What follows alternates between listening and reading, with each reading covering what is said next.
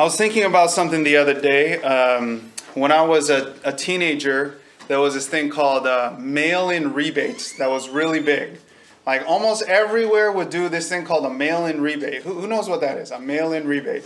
So it could be anything, right? You buy a cereal box, and then if you win a prize, you cut out the barcode, you mail it in after 30 days of purchase or something like that, and then they're supposed to give you some kind of prize or some kind of refund or a discount. And they would do this for cell phones too. If you start a new plan at Verizon or AT&T, you could do a mail-in rebate, and once you pay full price for the phone, you're supposed to mail something in at a later time, and then they were going to give you like $200-300 back or something like that.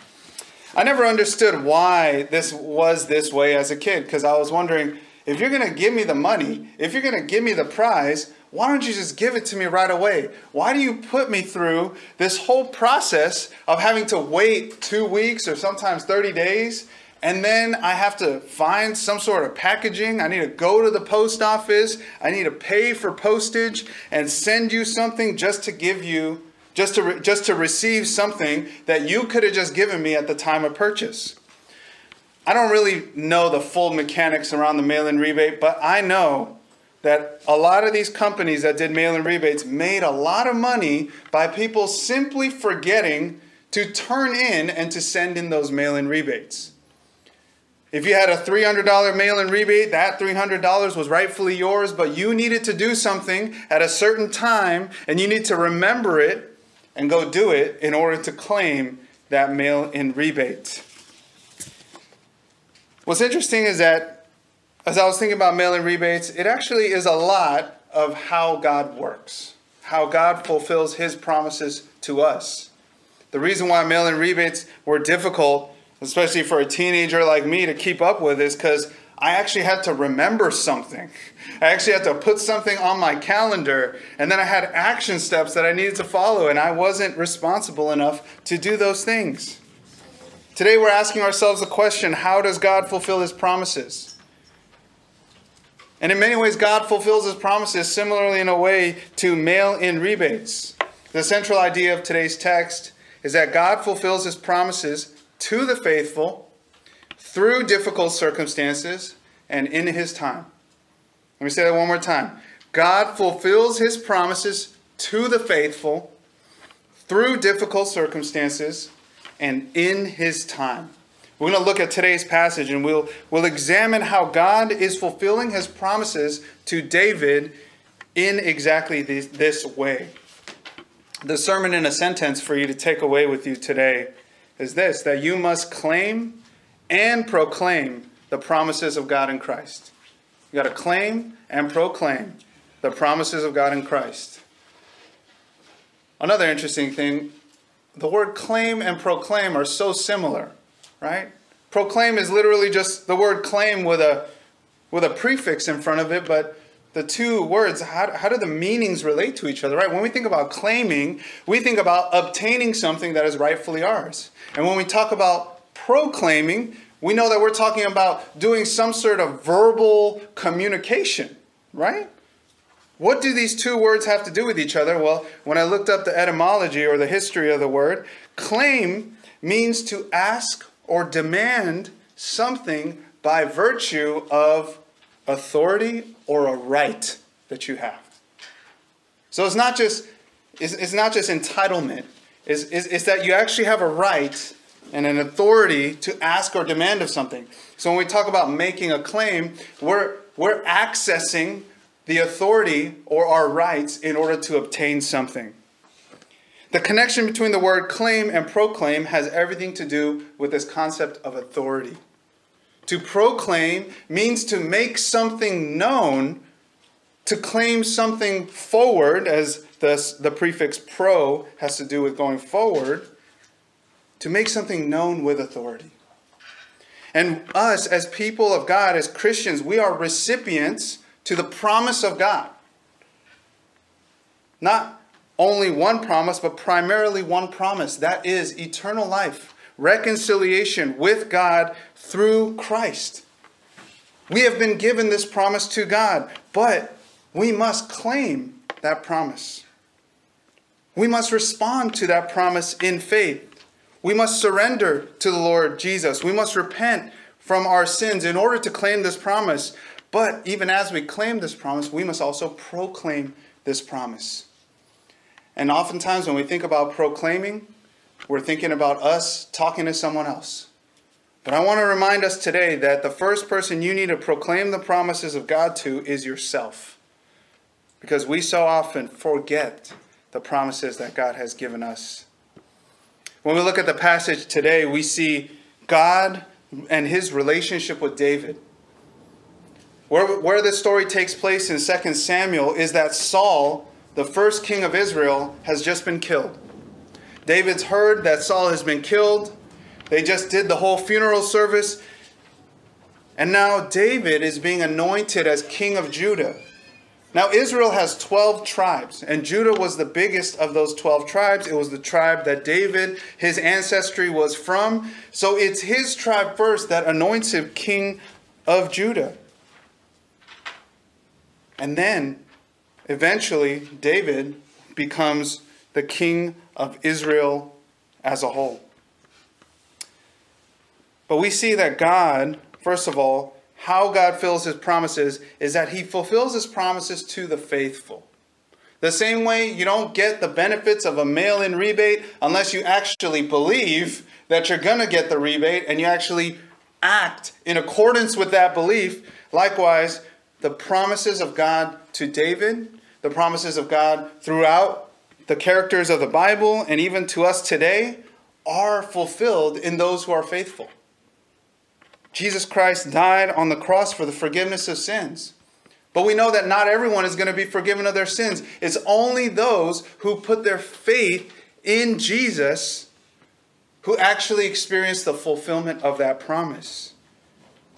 David, in this part of 2 Samuel, he has been faithfully trusting in God's promise to him for quite some time. We don't know exactly when David was anointed to be the next king of Israel. But many scholars think that it was probably around the time he was 11 or 12 years old. He was anointed king before he fought Goliath. And when he was about to fight Goliath, everyone said, he's just a boy. Now in today's culture, we're not really sure when boyhood and manhood, overlap. We typically think of men as, 18 or over, or maybe 21 or over. But in ancient cultures, by 15, you were considered a man. So David was likely under 15 years old when he fought Goliath. And before that, he was anointed by the prophet Samuel to be king of all Israel. But here we are, and David is 30 years old in today's passage. David is 30 years old. So that's about 18 years after God had made his promise to David that you will be the king of Israel. Still hasn't happened. In fact, throughout those 18 years, David went through all kinds of hardship. A lot of that hardship was caused by this first king, Saul, who was jealous of David, who felt threatened by David, who tried to kill him multiple times. David had to flee from his own homeland and live in the land of the enemies of Israel and the Philistines. But at this part of the story, Saul is dead. And David is starting to see the promises of God materialize. 18 or so years after his initial promise to be king of Israel, he's anointed king of Judah. But the real important part of David's faithfulness is not his anointing, but in verse 1, how David seeks the Lord. God fulfills his promises to the faithful. And even though David had been anointed king, even though David had defeated Goliath, even though David had evaded death and won countless battles throughout his young years, David never forgets who his master is. David never forgets who his God is. And even though Saul is dead, he doesn't say, oh, well, here I go. I'm going to stroll up to the palace. Before he does anything, what does he do? It says he inquires of the Lord. We've talked about this quality of David before in contrast to Saul. Saul, his character was not like this. He didn't ask the Lord or inquire of the Lord. Instead, he just tried to read the circumstances and draw conclusions. God must be opening up something for me, instead of actually seeking the Lord in prayer. But here you see David's faithfulness shown in him inquiring of the Lord. Should I go up now? You see, David was living in the land of the Philistines this whole time, for the past decade or so, running from Saul. Now that Saul was dead, David's asking God, God, is now the time you want me to return to my homeland? And God says yes. And then David says, to which city should I go? And then God tells him. God fulfills his promise to the faithful. And God is showing that to David once again by communicating with him. Secondly, we see that God fulfills his promises through difficult circumstances. We don't read about it here in today's passage, but pretty much the second half of the entire book of 1 Samuel is about David running for his life, because Saul is trying to kill him. Saul directly tried to kill him 3 times, throwing a spear at him, and David had to dodge it. Saul showed up with armies trying to wipe out David and his men, but God was always faithful to David and preserved his life. David had to live in caves. He had to live in the service of Philistine kings. He did all kinds of things, and he went through all kinds of hardships just to stay alive. But throughout this, David never doubted God's faithfulness to him. God fulfills his promises through difficult circumstances. And sometimes God's going to give us a promise. And it's not going to look like his promises are coming true. It's not going to look like it. And for the past 18 years of David's life, it sure did not look like David was about to be the next king of Israel. It looked like David was going to be wiped out, or he was going to be kicked out of the land of Israel. But here you see, David had such perspective on his circumstances caused by Saul that he blesses those that took care of Saul's body in his funeral. In verse 5, David sent messengers to the men of Jabesh Gilead and said to them, may you be blessed by the Lord, because you showed this loyalty to Saul your Lord and buried him. Now may the Lord show steadfast love and faithfulness to you, and I will do good to you because you have done this thing. Now therefore let your hands be strong and be valiant, for Saul your Lord is dead, and the house of Judah has anointed me king over them. I want you to think about this. Imagine someone's literally trying to kill you for 18 years. You're running for your life. And finally, in a turn of events, they get killed. I'd be partying. I'd be happy. I'd be celebrating. I wouldn't even care what happened to their funeral, if I'm honest. What gives David this kind of perspective of grace towards someone who had designated him as his enemy, someone who had him on his hit list and tried to kill him multiple times? It's because God made a promise to David. And David knew that Saul wasn't his enemy. David knew that no matter what Saul did, it wasn't going to get in the way of what God had promised him. And it's because David had that kind of faith in God's promises that he was able to love Saul. Even though Saul was the cause of those difficult circumstances, David knew that God was being faithful to him. And through those difficult circumstances, God was actually preparing David to be a different kind of king than Saul was. If you notice, when Saul was anointed king, he didn't go through any of the things that David went through. When Saul was anointed king, it was one day he wasn't the king, and the next day he was. But David gets anointed king, and instead of making him the king immediately, God puts him through 18 years of hardship and teaches him how to trust in him in the face of death. See, God was building something in David's life through those difficult circumstances, even though it seemed contrary to his promise. Now, as Christians, sometimes we can do this. God, you promised me that if I come to you, my burden will be light. It doesn't feel light. God, you told me that you will give me peace. It doesn't feel like I have peace. God, you told me I have every heavenly and earthly blessing in Christ Jesus, but my bank account doesn't look like it. God, when are these promises going to come true? How are you being faithful to me now in this low point of the valley? It's in those times we must remember that God doesn't fulfill his promise in spite of difficult circumstances. He purposes those difficult circumstances to shape us. Because God's promise for us isn't just to give us blessings. His promise for us is to make us into new people. His promise is for us to be children of God, to be holy and righteous and blameless before him. God doesn't just want to give you stuff. He wants to make you into someone holy. And he fulfills that promise through hardship. Thirdly, God fulfills his promises in his time.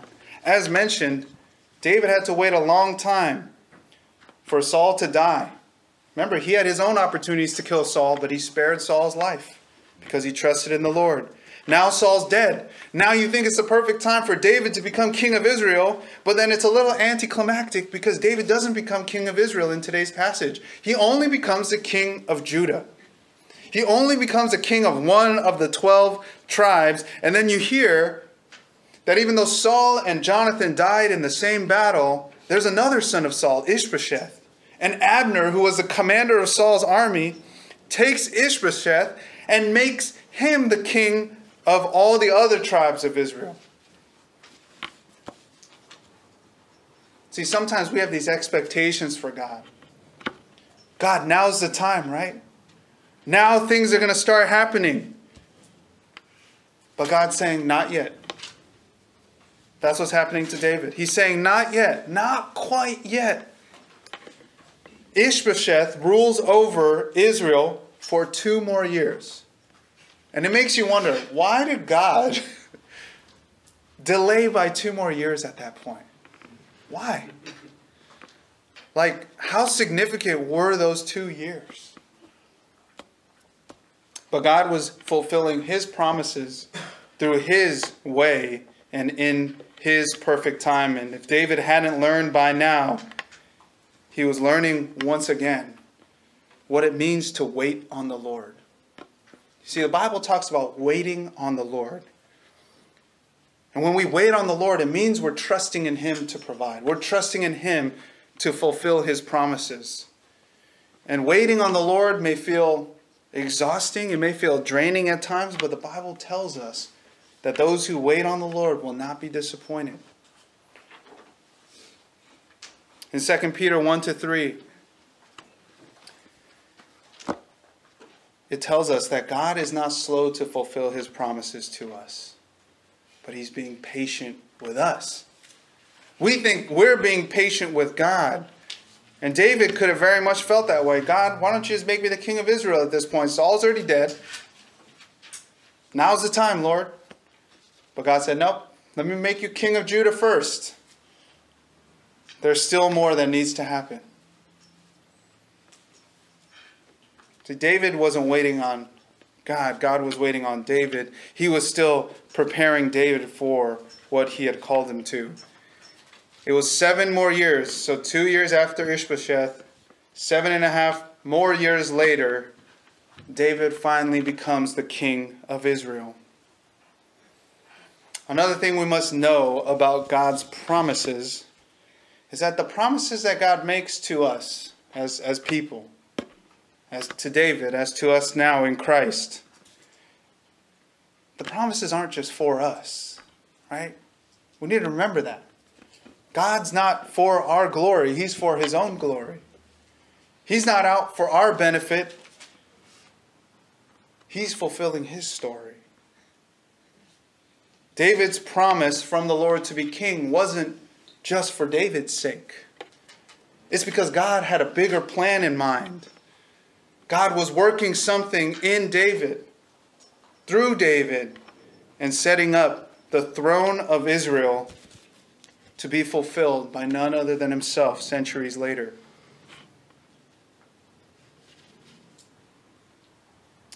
See, our vision when we look at the scriptures of how God works can oftentimes be so narrow. But you see, God sees the whole picture. God sees beyond the limits of time. And God knew exactly what he was doing when he granted Israel's sinful request for a king. He already knew then that he was going to give them kings. He was going to show them the failure of human kings so that he would fill the throne that he sets up through David. Similarly to the way that God's promise to David to make him king took many years to be fulfilled, God's promise for a Messiah took many, many years. When you think about the slaves in Egypt, they spent 400 years in slavery. Why did God allow them to be enslaved and oppressed for 400 years? Why didn't God just execute the whole Exodus and all the plagues and all those things? Why didn't he do those things after a year or after 4 months? Or why not after 4 minutes? Why did God wait so long after Israel demanded a king to actually give him the perfect king in King Jesus? Why did God allow the Israelites to be exiled and wiped out of the promised land, taken to a foreign land in Babylon for 70 years, only to be brought back again? When we ask these questions, what really comes to mind is that we wouldn't do it this way. We wouldn't do it the way God does it. And this is good news. Isaiah 55, verse 8 to 9, God says, "For my thoughts are not your thoughts, neither are your ways my ways, declares the Lord. For as the heavens are higher than the earth, so are my ways higher than your ways, and my thoughts than your thoughts." You see, God fulfills his promises in the best way, and it doesn't make sense to us all the time, but we can trust that it's a good thing that God doesn't do things the way we would do things. And oftentimes God gives us that extended period of time for us to realize the consequences of what happens when we pursue our desires. That's what he does with the nation of Israel. They ask for a king so they could be like all the other nations. And God says, all right, I'm going to give you a king. And even though David was a better king than Saul, David ends up making huge failures and mistakes. He ends up murdering another man to sleep with his wife.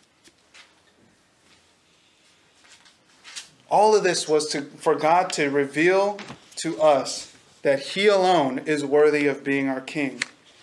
And that's why all the promises that we have today aren't directly from the covenant of Moses, but they're from the new covenant that we have in Jesus Christ. You see, Jesus Christ came as the perfect king, the promised Messiah from the Old Testament, hundreds of years later, born of the Virgin Mary, at the right time. At the right time, the Word became flesh and dwelt among us. At the right time, the Word lived the perfect life we would live. The Word in the flesh died for our sins on the cross. And when we talk about we wouldn't do it God's way, that's the epitome of that. Why would we die for our enemies? Why would we die for our creation? You know, this isn't just God is like another human being. No, this is God. He created us. He's the author of reality itself. And for us as his creation, to have the audacity to defy him, to stand against him, and for God to have the mercy to look upon that and not wipe us out, but say, I'm going to be gracious to you. I'm going to take on flesh and I'm going to die for you so that you know how much I love you. None of us would do it that way. But God fulfills his promises to the faithful. He fulfills it through hardship, through difficult circumstances, and most notably in Christ. The cross shows us that God can use what looks like a defeat and actually purpose it for the greatest victory of all time. Everyone thought that Jesus had lost in that moment. But on the third day, he rose again to prove to us, as we celebrated last week, that Jesus is undefeatable. This is God's promise for us. Every promise we have is in the victory of Christ. That means it's sealed. That means nothing that the enemy, Satan, demonic forces, wicked men can do can take the promises of God away from us. Let me remind us of some promises that we have from Jesus Christ as his children of God. John 1:12. But to all who did receive him, who believed in his name, he gave the right to become children of God. What gives us the right to claim the promises of Jesus Christ? It's because we've been given the right to be called children of God in Christ. Luke 11, verse 9 to 13. Ask and it will be given to you. Seek and you will find. Knock and it will be opened to you. For everyone who asks receives, and the one who seeks finds, and the one who knocks it will be opened. What father among you, if his son asks for a fish, will instead of a fish give him a serpent? Or if he asks for an egg, will give him a scorpion? If you then, who are evil, know how to give good gifts to your children, how much more will the Heavenly Father give the Holy Spirit to those who ask him? Because we're children of God, we can claim the promise of the Holy Spirit. Because we are children of God, when we're lacking the Spirit's power in our life, we can ask with assurance, knowing that God will give us abundantly his Spirit. Matthew 11, 28 to 30. Come to me, all who labor and are heavy laden, and I will give you rest. Take my yoke upon you and learn from me, for I am gentle and lowly in heart, and you will find rest for your souls. For my yoke is easy and my burden is light. That's the promise of the Lord. Matthew 11, verse 28 to 30. John 8, verse 31 to 32. Jesus says to the Jews who have believed in him, if you abide in my word, you are truly my disciples. You will know the truth, and the truth will set you free. Do you believe the promise of Jesus that you are set free from sin? Do you believe the promise that there is no temptation that can overtake you? That you are actually victorious over those things? You just haven't claimed that promise in your life.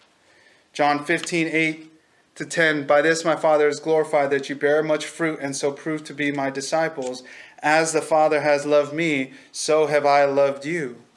Do you believe the promise that Jesus loves you?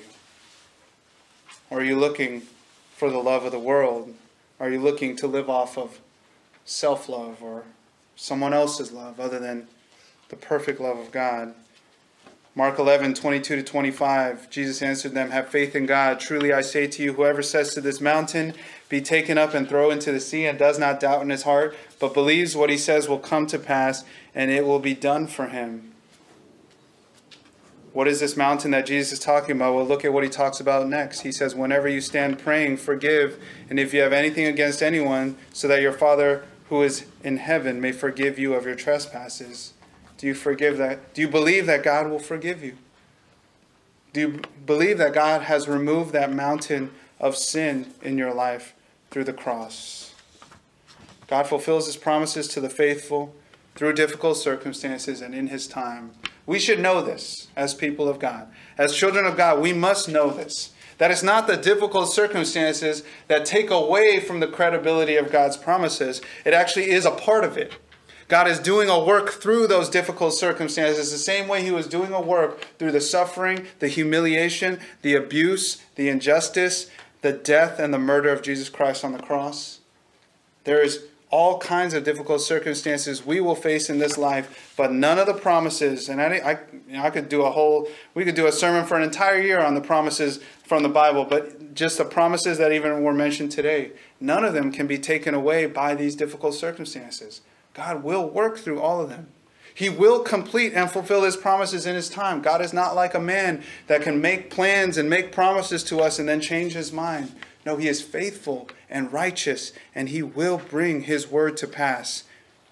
But he fulfills his promises to the faithful, to those who endure in faith to the end, for those who trust in him and his word. The same way David, as an example, trusted in his word. And most notably, the same way Jesus Christ models to us in his relationship to the Father what it looked like to trust in the Father's plan, even as he hung there on the cross. So once again, in conclusion, you must claim and proclaim the promises of God in Christ. You must claim them. You must receive them. You must believe them. Starting with the one that you are a child of God if you receive and believe in Jesus. Claim that promise of eternal life. If you haven't claimed that promise today, claim that promise today. That Jesus Christ died for your sins, that he rose from the third day, and that anyone who believes in him will be forgiven and have eternal life and receive the gift of his Holy Spirit. And then proclaim the promises of God in Christ. Proclaim them to yourselves. You know, we listen to so many lies every day that we don't ask for. The lies don't stop. They come from our own head. They come from those around us. They come from media. They come on our cell phones. They come on billboards. They come from everywhere. And that's why it's important for us to proclaim the promises of Christ to ourselves and to one another. We need to remember that we have a rebate system going with the Lord, that he has promised us. He has given us the right to claim those promises of God in Christ. How does God fulfill his promises? He fulfills them through difficult circumstances, in his time, and to the faithful. And for us to remain faithful, we got to continue to claim and proclaim these promises we have in Jesus Christ. So let's do that. Let's pray. Father, we thank you so much for being a God who initiates with us and makes promises to us. God, you have no reason to do those things. We have nothing to offer you. Literally everything belongs to you. You're the creator. You're the sustainer. You can do whatever you want, but Lord, in your absolute freedom, you initiate relationship with us sinners. We made ourselves all enemies of you, but Lord, you come and you make promises to us, promises for our good, promises for eternal life, forgiveness, blessing, and peace, and enduring hope. And these promises are given to us in Christ. So Lord, we thank you for the great, undeserved privilege we have to be called children of God. Man, what an honor it is that we can be called your children. And God, we thank you that as your children, you have given us claim on the promises of Christ. That the same way you love Jesus, we now are recipients of that perfect love. And Lord, we pray that we would remember your promises and proclaim them to ourselves and to one another, to edify each other in our faith, but also to proclaim your promises to the world, to those that don't know you, those that are hungry and in such need of a true promise, a promise that can shine hope and joy and peace into this dark and terrifying world that we live in. Lord, we thank you that no matter what, your cross and your resurrection are the guarantee for us that you will fulfill your promises. You are the only one seated on the supreme throne. We thank you and we worship you today. Help us to go forth in the power and the authority of Jesus Christ our Lord. In his name we pray. Amen. Who, though he was in the form of God, did not count equality with God a thing to be grasped, but emptied himself by taking the form of a servant, being born in the likeness of men, and being found in human form, he humbled himself by becoming obedient to the point of death, even death on a cross. Therefore God has exalted him and bestowed on him the name that is above every name, so that at the name of Jesus every knee should bow, in heaven and on earth and under the earth, and every tongue confess that Jesus Christ is Lord, to the glory of God the Father. Our selfishness is what prevents us from surrendering to God, but Jesus shows us the perfect example of surrendering to the will of the Father for our sake. He proves himself to be the perfect king that we want. Just as I talked about how we criticize our governing officials and our leaders when they're corrupted and they're only seeking their own benefit. In contrast to that, we see Jesus, who had everything and gave up everything to come, to become one of us, to become mortal, so that he could die for us, that he could save us from the enemy that was at hand. The greater enemy than Rome, the greater enemy of sin. In fact, he came to save us from selfishness and all our sins and the consequences. So we need to fight our selfishness. We need to humble ourselves before God, surrender to Jesus as the only worthy King. And furthermore, we need to sacrifice for others, just in Jesus' example. What I read from you in Philippians 2, verse 3, it's Paul talking to the church saying, be like Jesus in this. Not self-seeking, not looking to your own interests, but to the interests of others. I'll close with this. Some of you might be thinking, yeah, I know this. I know that selfishness is bad. And I'm not a selfish person. But as I said, I think selfishness is tied to immaturity. And as we mature, not only as adults, but as Christians, it's not something that just goes away the same way you can't say that an adult is never selfish. It's something that we must consciously be fighting and replacing with humility and surrender and sacrifice for others. And one practical application I'll leave with us. Actually, I'll leave us with two. First of all, if you haven't surrendered to Jesus, fight your selfishness and surrender to Him for eternal life. He is the worthy King. He will not disappoint you. And secondly, for those who are in Christ, I want to give you this challenge.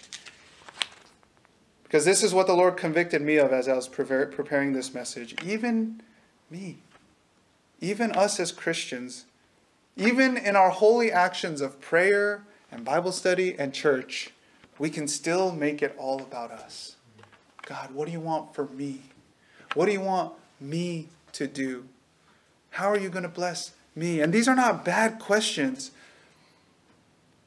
But I think because we've been conditioned and raised in this society that is now dealing with a narcissism epidemic, sometimes we're blind that even the ways we regard God and regard others in the church as we obey God can oftentimes be self-centered. So let's fight our selfishness. Let's ask the Lord, reveal to us, Lord, the ways in which I am living selfishly. Reveal to me, Lord, the ways in which I am putting myself above you and others. Help me to surrender to Jesus and help me to be ready to joyfully sacrifice for others just as Christ sacrificed for us. Let's pray. Father, we thank you, Lord,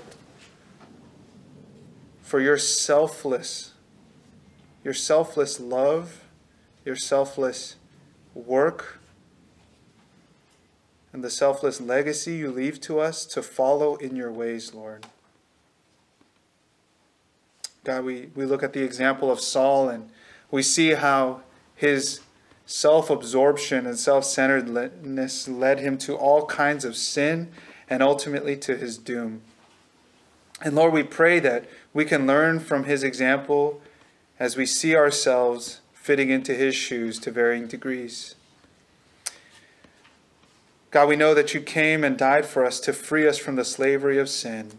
And Lord, we pray that you would free us from any slavery we have to our own selfishness, that you would also give us the awareness in your Spirit to be able to detect our selfishness, our self-absorption when it comes up. Help us to fight it, Lord, and help us to re-surrender to you in those moments as we look to the cross, as we're reminded of the most selfless act of love that was ever done for anyone. Lord, help us to live out your truth and your love in our worship, in our service to you, in our sacrifice for others. Lord, would you be glorified in all that we do, all that we think, and all that we say, and would you sanctify us and make us pure people. In Jesus' name we pray.